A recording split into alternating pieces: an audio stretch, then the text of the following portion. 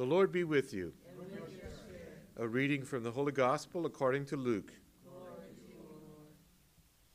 Jesus said to his disciples, I have come to set the earth on fire, and how I wish it were already blazing.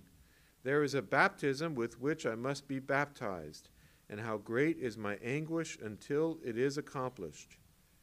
Do you think I have come to establish peace on the earth? No, I tell you, but rather division.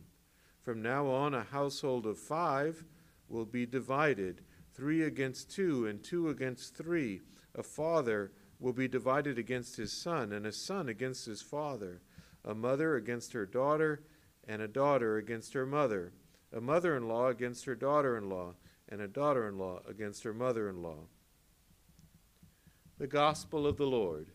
Praise to you, Lord Jesus Christ.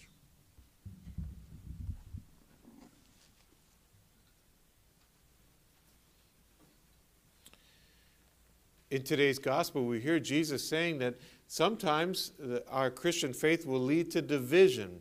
Obviously, we're working for the ultimate peace, the ultimate unity, but before we get there, sometimes we will have division. Sometimes, in order for us to stand for our faith, we need to be ready to find ourselves at odds with, and sometimes even lose some of the people that we're closest to, even our family. This is what Jesus tells us in today's gospel. And when we think of this, we think often of the biggest moments, like, for example, some family member making a huge choice that we feel is against our faith. We can't go along with it, and so we stand for our faith, and there perhaps is a division in the family. And this is sadly true. This happens at times, and it is, I think, what Jesus is talking about. We saw that in the early church, those who chose to follow Christ versus the other family members who chose not to.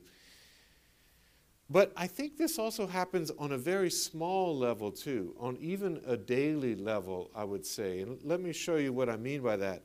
On any given day, isn't it true that any of us are sort of tempted to some of the things like this, being negative, sarcastic, pessimistic, gossipy, cynical, fatalistic, judgmental, petty, close-minded, imprudent, insensitive, overly sensitive, unkind, lazy, and I bet I can go on, right? We have all of us, I can give you the list if you're ready for confession. All of us have these temptations, and really every day we have these temptations. And so perhaps a family member or a friend, a fellow student, a fellow coworker, they'll be in one of these bad moods, one of these bad spirits, what Ignatius would say, the false spirit has got a hold of them. And like a virus, these things seek other hosts in order to stay alive. So they'll be wanting you to join them, right? That's what we do when I'm gossipy or when I'm in a bad mood or I'm judgmental. I want you to be judgmental with me, and I'm going to try to recruit you to do that with me. And that's where you have to stand firm. You have to follow Jesus and say, no, I'm not going to go there. I'm not going to move to that negative place. And it probably will mean simply, just pausing for a moment, waiting for the next moment to pass, and you can change the subject. It's something that simple. So it doesn't have to be this huge dramatic thing. This perhaps happens more often than we realize, what Jesus is talking about here.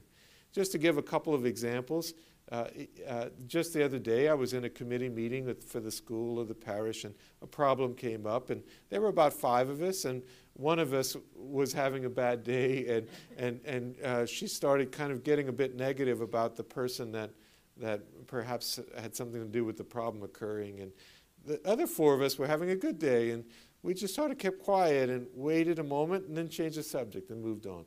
Wonderful. That's what we all want for each other, right? And that's an easy one because it's 4 against 1. So it's easy for the good virus won out, right?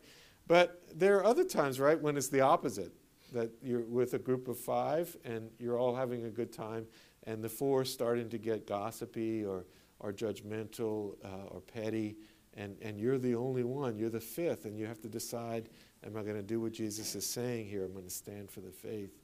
And that's a little bit more difficult.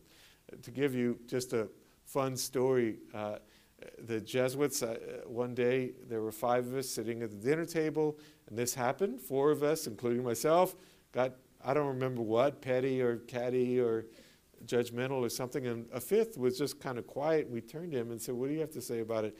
And he smiled and he said, I'm so excited about the resurrection, I don't have time to think about that. And that's a wonderful thing, isn't it? If good Christians, we should be so excited about the resurrection, we don't have time to think of those petty things. And so that's one of the many wonderful ways that we can deal with the situation that Jesus is talking about here, that indeed we must hold to the faith, even in these tiny micro moments, even if it causes micro divisions for a moment, so that we can have an ultimate unity that will last forever.